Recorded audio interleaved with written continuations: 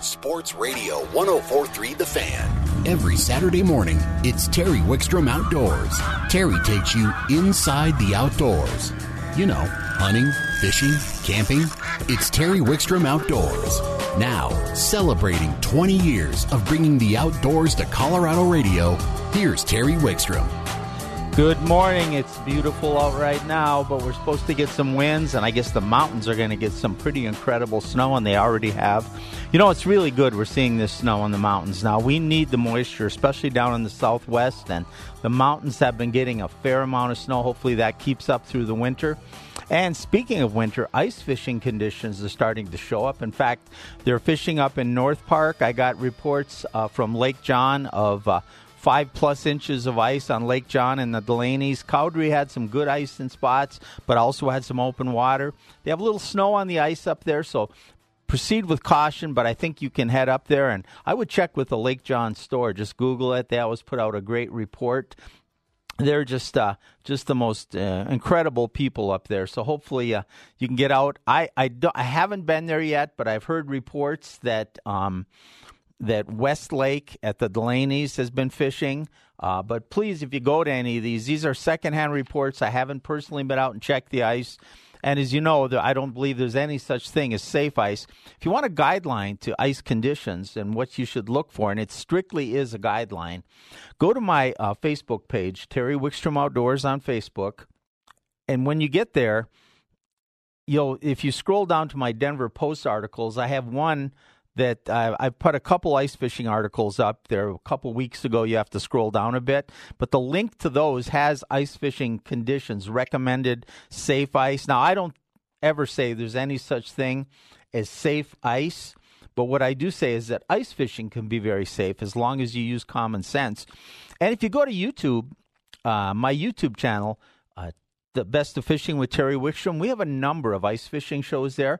And a number of them were filmed right here in the Colorado area. We have one at Lake John. We have one at North Michigan Reservoir. We have a couple out at the Red Feathers area. We have some at Granby. So there's a number of ice fishing shows on my YouTube channel, The Best of Fishing with Terry Wickstrom. And one of them, the Lake Michigan one, I really take an ice spud, an ice chisel out there, and check for safe ice and show you kind of how to proceed and what I look for when I go out. That's personally what I do. By the way, we're waiting to be joined here shortly, hopefully by Bro Brosdahl, a famous ice fisherman. He's supposed to be calling in. We're trying to get a hold of him right now. He's supposed to have contacted us. So hopefully Bro will be joining us here in just a few minutes. We'll keep Karen will keep on it till we get a hold of him, I'm sure. But and speaking of our social media, YouTube is we talked about the ice fishing, and there's lots of other shows there. But every time we put another video up on YouTube, and they're usually not brand new videos, they're legacy television shows that we've done in the past. But Karen puts a link to that on Terry Wickstrom Outdoors on Facebook, so you can go right to it. My Denver Post articles, when they come out weekly, Karen puts a link to those on the Facebook page also. And that's the best way to read my articles online, is to go to the links that we put in, because a lot of times I have links in the article to a podcast from the radio show or a video from one of our television shows. And a lot of times in some of the aspects, when you get it directly from different aspects of the post, obviously the printed version, you can't get the links. They may show them in there, but then you have to go back and enter them. And sometimes on the app, they follow through okay and they're there, and sometimes they're not. But you always get all the links if you follow the online version that you get through my Facebook page. Another thing, we post trivia answers on my Facebook page, The Best of Fishing with Terry Wickstrom Outdoors. On Terry Wickstrom Outdoors on Facebook. And those trivia questions become answers to win great prizes, great prizes that are that you can win right here. In fact, we might give one away today. Now, we have a short show today. We have a short show today, so make sure that you Yeah, we're going to only have an hour, then we have the Michigan game. So if you think you might know the trivia answer, you might want to hang on. If you don't, and next week, Ronnie Castiglione is going to fill in while I'm in Hawaii. But let's go to the phones now. Joining us, one of the premier ice fishermen. And if you've picked up a magazine or seen an article or a commercial about ice fishing gear, you've seen this red-headed guy with the goatee, and he's always got a big smile, and he's usually holding a big fish. He's one of the most accomplished anglers I've had the pleasure of spending time on the water with. I fished with him both ice fishing and open water. In fact, those episodes are on my YouTube channel, The Best of Fishing with Terry Wickstrom. He's been a many-time contributor to this radio show. It's Brian Brosdahl. Good morning, Brian. Hey, good morning, Terry. How are you doing? Hey, I'm doing well. How are you? Hey, doing really well. Enjoying a little winter climate here, and the ice is starting to form, and people are excited to get on the ice. Yeah, you guys got a fairly early winter in Minnesota, too. We've got ice. I just, before you came on, was giving a report. We've got several mountain lakes that are showing 5 to 6 inches of ice already here, and people are out there catching big rainbows, and so it's on here. That's awesome. And it's same here. The bigger waters are still the ice is shifting and moving, and people still want to get out there. But all the shallower or smaller lakes are really well off and starting. I'd say there were 2-3 weeks ahead. Well, Greg Claudio and I used to host an event called the Minnesota Masters of Ice Fishing back in the 80s and early 90s, and we always held it on Thanksgiving, and we would find small lakes frozen on Thanksgiving. And one of the reasons we quit having that is because we went through several years where we didn't know if we were going to have good ice on Thanksgiving. But, boy, Thanksgiving's as early as it can be this year, and people are out fishing. Absolutely. I was on one body of water where I had 7 to 9 inches of ice and maybe even more by shore. But, I mean, it was just you get 7 inches of ice under your drill. I don't even drill any farther. Yeah. You know, it's just you're set.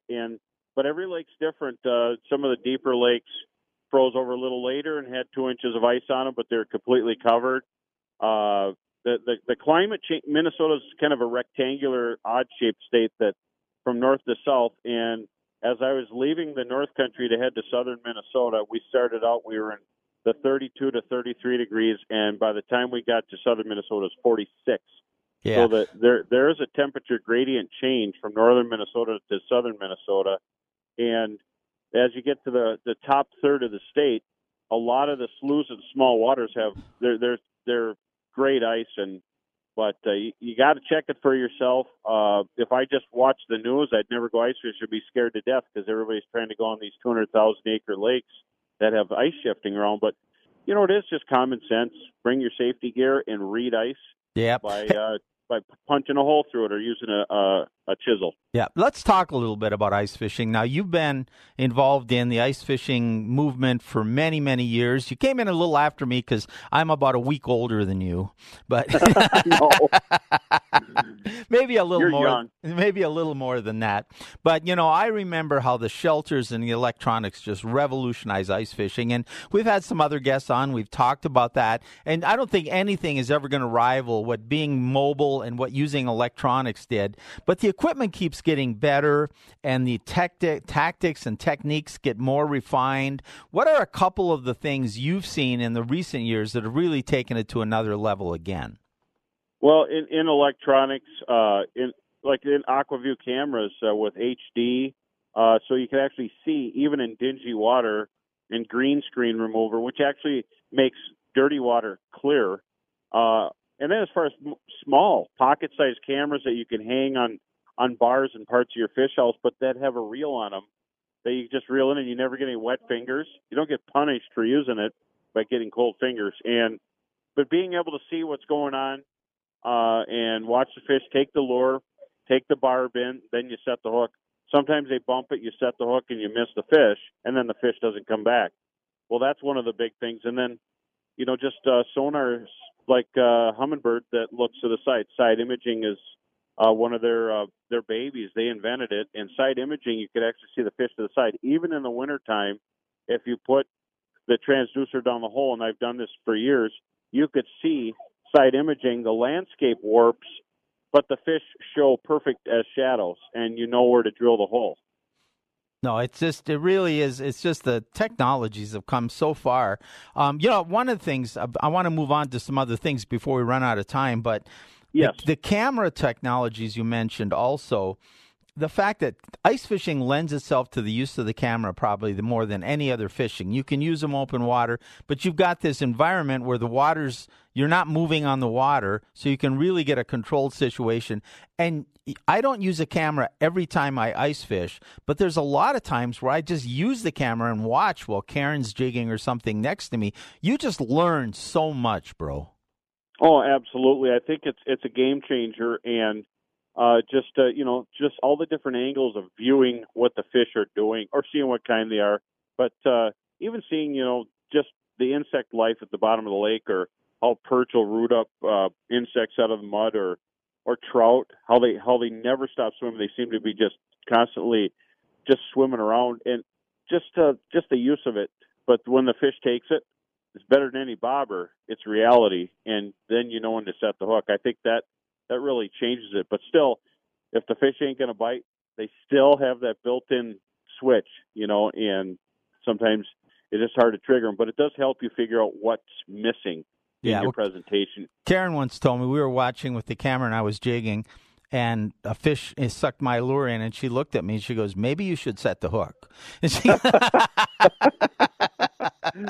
So sometimes you get so enamored just watching, But I've got some great experiences I'm going to share in shows coming up where I've studied the fish behavior and reaction to the lure. Don't have a lot of time for that today, but I want to get to something else that I think is really we used to take what we found left over from jigs and rods and things like that and make our ice fishing gear.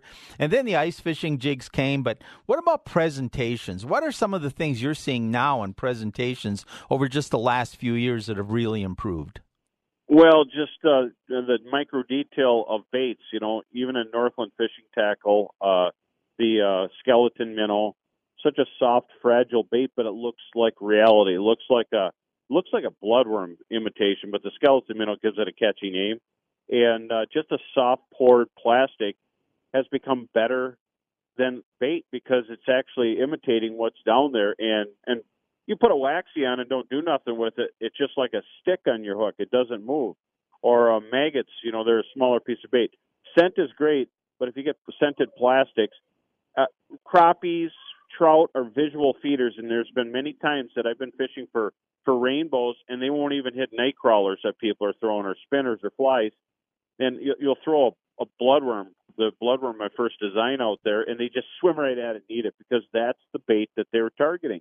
And every fly tyer knows you got to match the hatch. Well, you could do that with plastics, and plastics look like what they really want, and then add scent to it.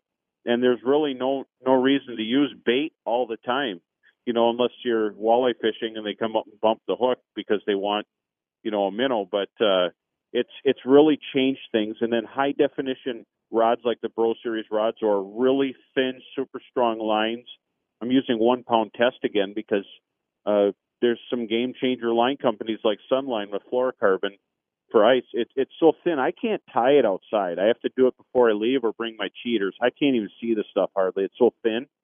But you're fishing and everything is natural, or it's too good to believe. And then the visual feeders are just chowing on this stuff. And then, there is a time and a place for bait, but it's becoming less and less.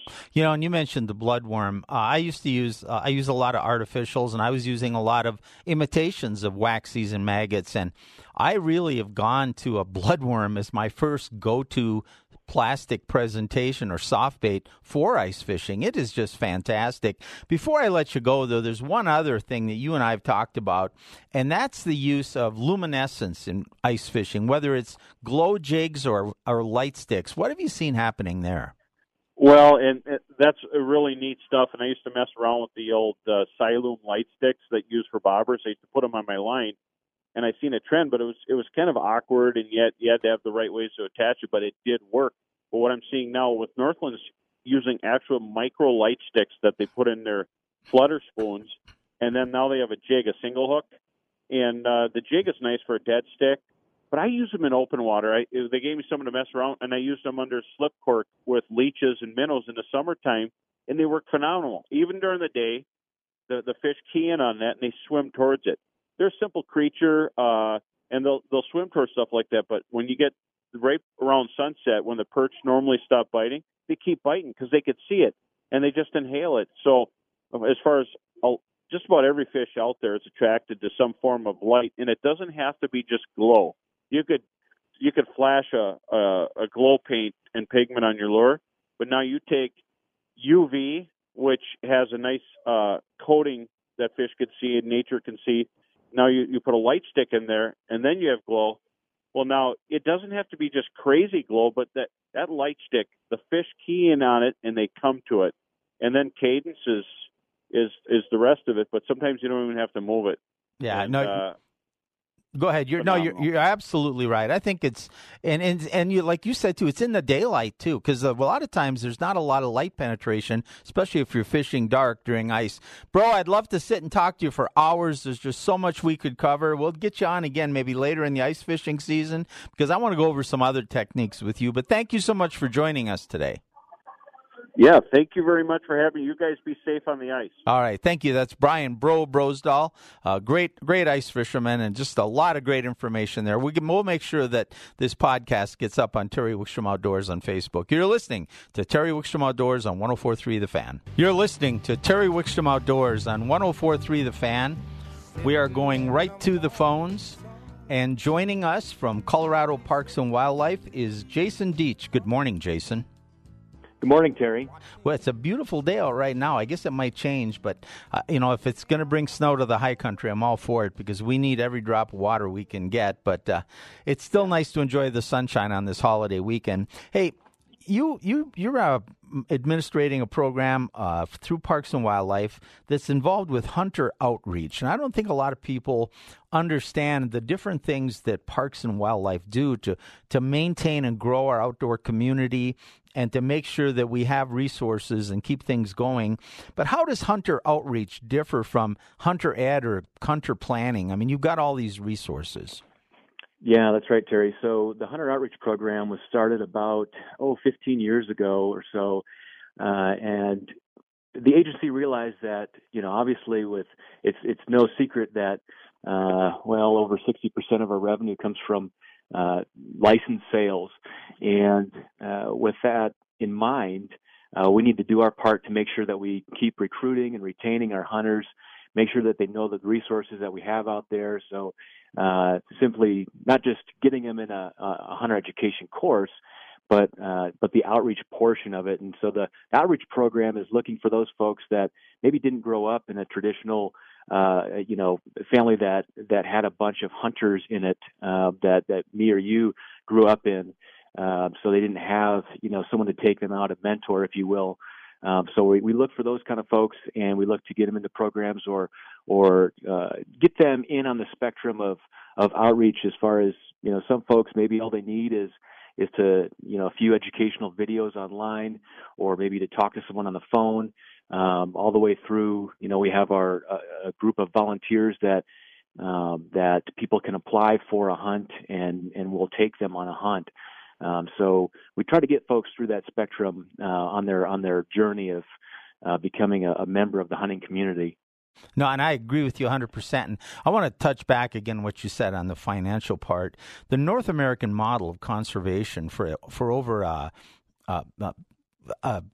decades and decades, for over a century, has been based on that the hunter and fishermen and the license holders help pay for the administration of our habitat and our wildlife, and not just the huntable wildlife, but the watchable wildlife and the endangered wildlife. And it's been a good model. It's worked. But in order for it to keep working, we need to keep bringing people in. And I know sometimes hunters and fishermen can go, I don't want more people. I want it to myself. Well, if we approach it that way, eventually we'll have nothing for anybody, because we need that money to support it. And I also, if people have listened to this show, know I'm evangelistic about getting youth, especially outdoors, because there's a different value system that comes with it, and there's a bonding between friends and family, and memories are created that are unparalleled with any other activity, really.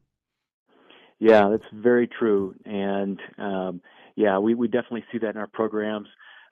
We definitely do a lot of outreach to youth, and we're starting to expand that as well because we realize that, well, if we can't get the families involved, or if we don't get young adults involved, those young adults are going to have, a lot of them are going to have families eventually, and if we can get them on that path and understanding the value of hunting and angling at a younger age, boy, it's super.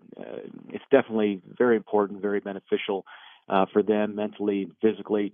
There's just so many memories that are created, and it's good for you. In any way you look at it. Well, one of the things I want to touch on, too. Now, I know there are big game mentoring hunts, and there's organizations that help with big game, but a lot of what you do in the hunter outreach focuses on small game. And I think that is such an ideal way to approach it because, first of all, we have our walk-in access, which gives us a lot of public land, or it's private land, but access to land to hunt small game.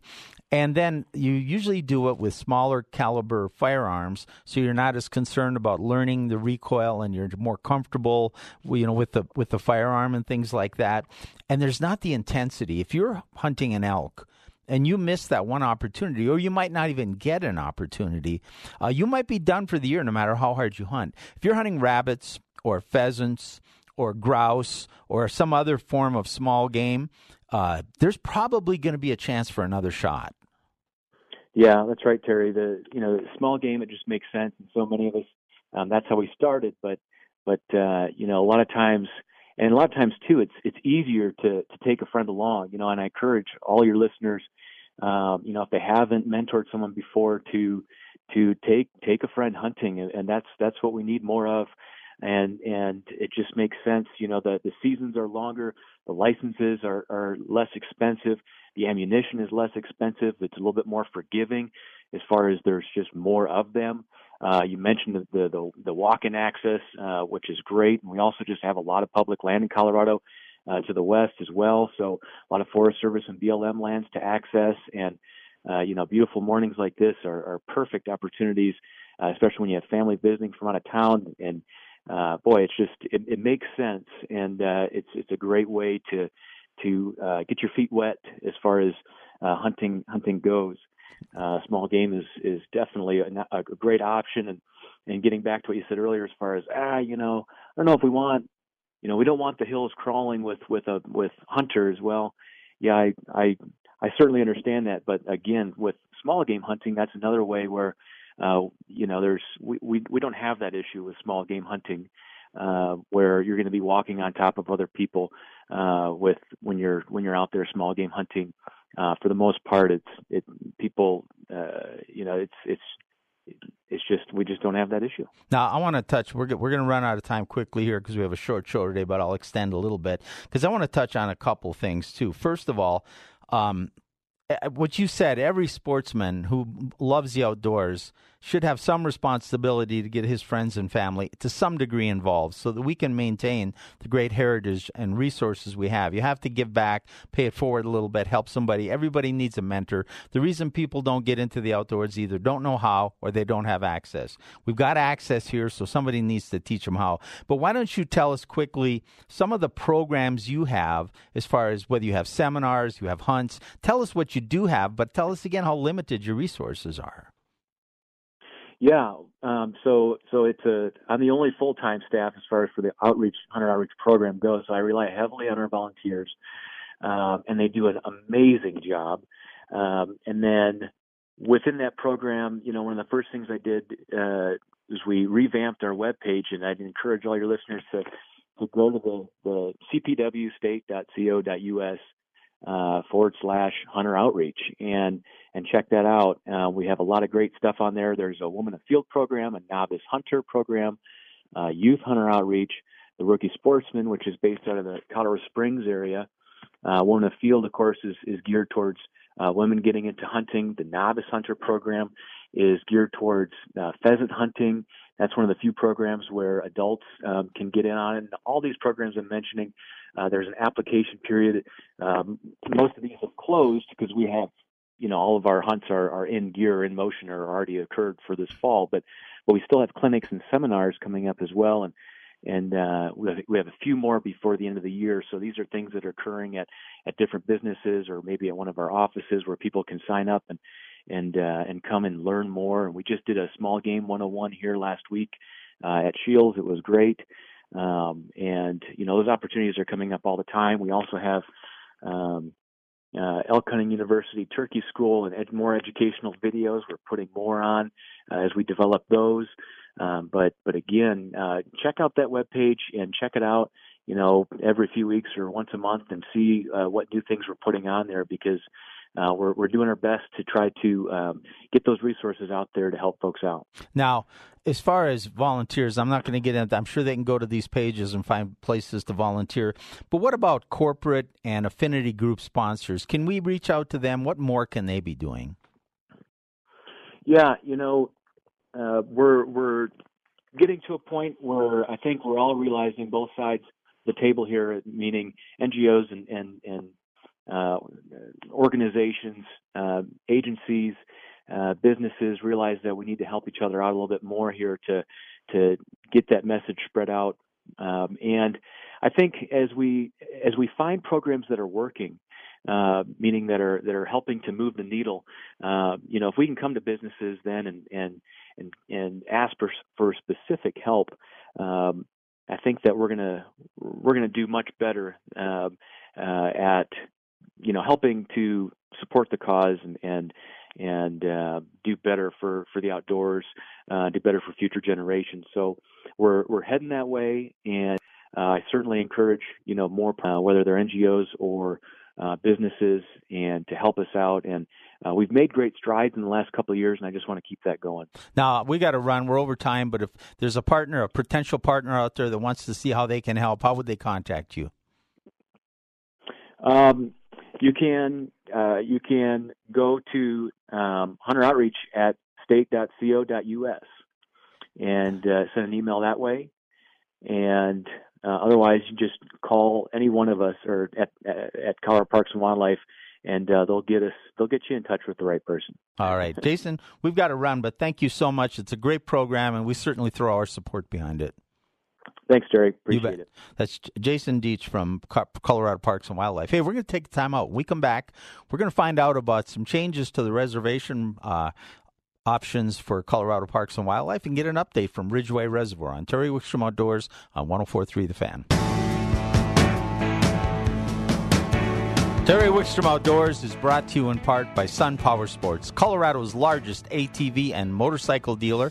We are going right to the phones because we know we're going to get our weekend brightened up, because we're going to have one of the most enthusiastic and cheerful people from Colorado Parks and Wildlife. We haven't had her on for a while, but she's always like a breath of fresh air and a cup of coffee, and that's Kirsten Copeland from Ridgway. Good morning. Good morning, Terry. Happy holidays. Happy. Did you like that intro? Yes. Well, you know what you do, great. Though. You always have such enthusiasm for your park and for the outdoors. We love having you on. Couple things we want to cover with you, though. We want to cover the park and what's going on there, and then we want to cover some changes to the reservation system. Let's do the reservation system first. There's some changes going into effect the first of the year for several parks. Tell us about that. Yeah, I think it's a great opportunity for folks to try a couple different things. Some of the parks in Colorado State Parks and Parks and Wildlife are going to go to a reservations only, is what we're calling it, type system. And it means that for folks that want to stay at any of those campgrounds, they can call or go online 24 hours a day, 7 days a week, and they can make a reservation. And what's really neat about it is it's immediate. You can make it that moment and forward. Our current reservation system has been frustrating for some customers because they would have to make a reservation the fourth night out and after up to 6 months. And that for them, when they were trying to make plans more spontaneously, it was really challenging. They'd call us, they'd see how many sites we had, they'd take that risk if we were down to just a few sites. And we've had to turn people away, and I know other parks have too. So for customer service and kind of the new era of folks doing things really on the moment, both on their smart devices and over the phone, we feel like this is going to be a really good transition for Ridgeway. Now, not every state park is going to go to it. There's 5 state parks that are on it currently. They went in July of 18, and then Ridgeway and several others are going to start in January as our campgrounds open. Now, can you find the information on each park's website to find out? And if they're not on this, are you still restrained by the same, it's first come, first serve, and you can't make a reservation at the moment? That is correct. Yeah. So there's going to be both. And I think check on your individual park's website or give them a call. I think all of us, our goal is to be super customer service oriented on this to make sure that our folks are successful regardless of which system the park is on. So when you go to one of the parks that's on the new system, which when you get there, if I'm there, I can obviously nowadays you want to call ahead or make your reservation ahead. But if I just happen to be driving around and there's a spot, I can reserve that spot right there that day, right? Right at that moment. And you can do it on your smart device or on a 1-800 number. When we went to our new call center, they operate 24 hours a day. So it gave us the flexibility to have that as an option that people can call if they can't get data service. Now, is there a reservation fee? No, there is not now going to be a separate fee so that folks, can choose to use either system, and there's really not going to be a financial difference. So really the whole goal is when you get there, we want you to be able to have a spot, know it's there, or if you are there and there's a spot, we want you to be able to grab that spot, but you can't just pull in first come, first serve at the parks that are on this new system. And I would think eventually most of the parks will go to this unless they're just not heavily used, but you get a lot of campers out year-round anymore, don't you?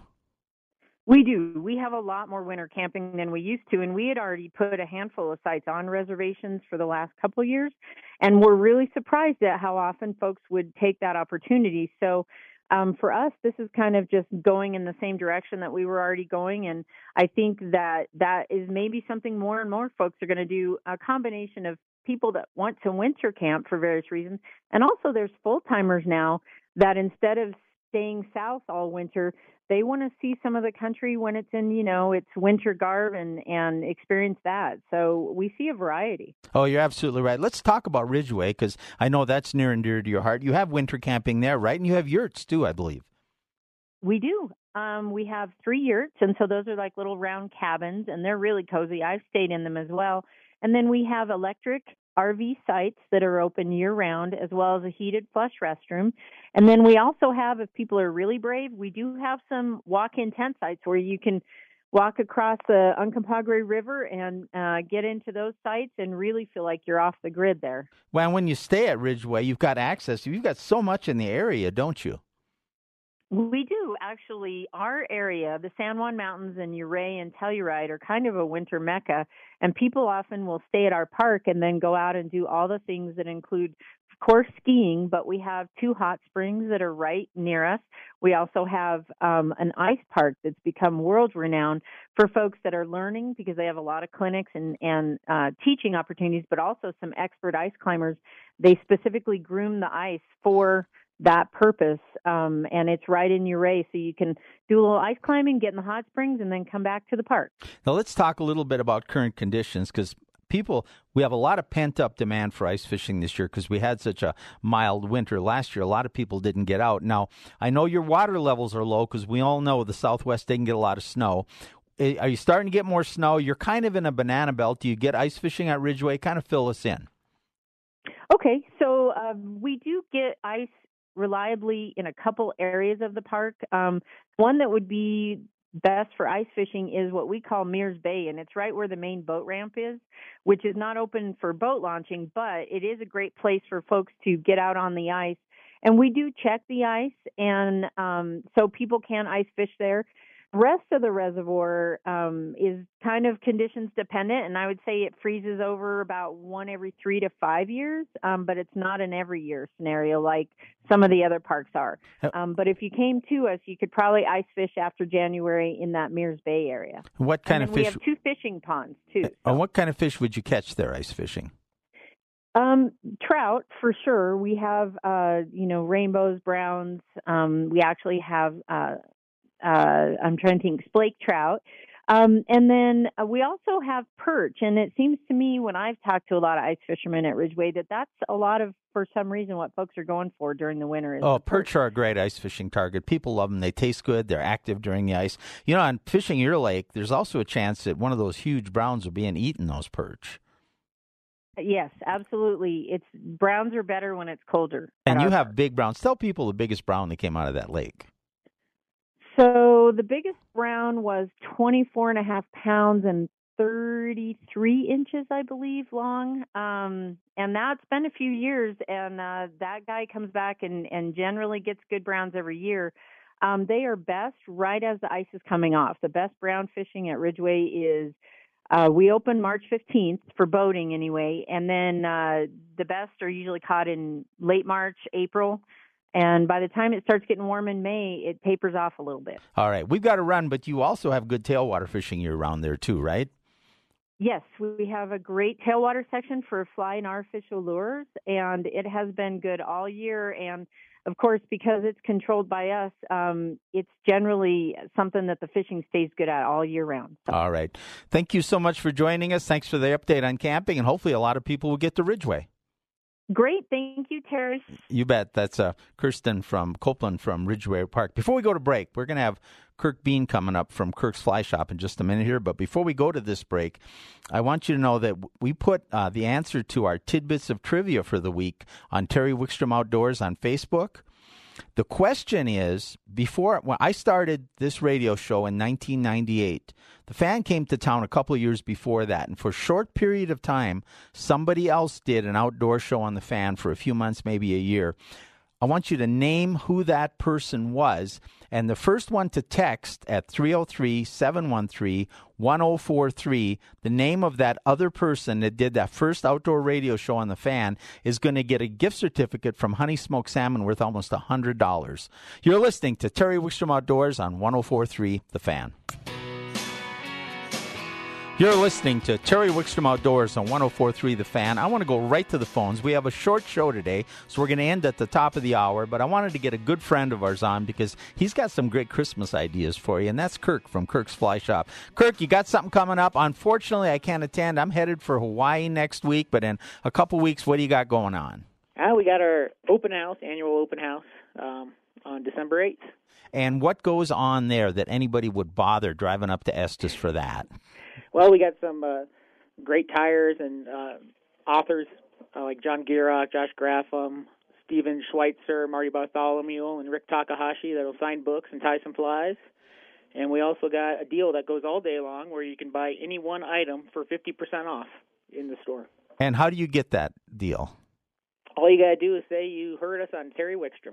Yeah, and if you say you heard it on Terry Wickstrom, I mean, I'm talking, so if there's a $500 fly rod I want, I can get it for $250? Yeah, anything you want. So one item. That's tremendous. And I want to expound, too, on those authors. Now, I tease about some of them because they're friends of mine, almost all of them, and I love them all. But what a great Christmas gift. You got the fly fisherman in your family. You don't know what to get them for a gift. So you get them a book personalized from one of these authors. These guys, we can't even go through the list of books, starting with Schweitzer's, Guide to Rocky Mountain National Park. Gierrich's, all his books are so fun to read, and the fly fishing guides, the tying guides. These guys are the cream of the crop of authors, and they live right here in Colorado. And you can get these books personalized to you, buy them at the store, or buy one for yourself if you want. But it's just, and you have other deals in the store too, right? Yeah, and on top of that, 20% off everything else in store, and then you can also get a half-off fishing trip. So tell us again the dates and time. It's on December 8th. From 2 to 5 is the festivities. The deals go all day long. All right, so 2 to 5 on the 12th, right?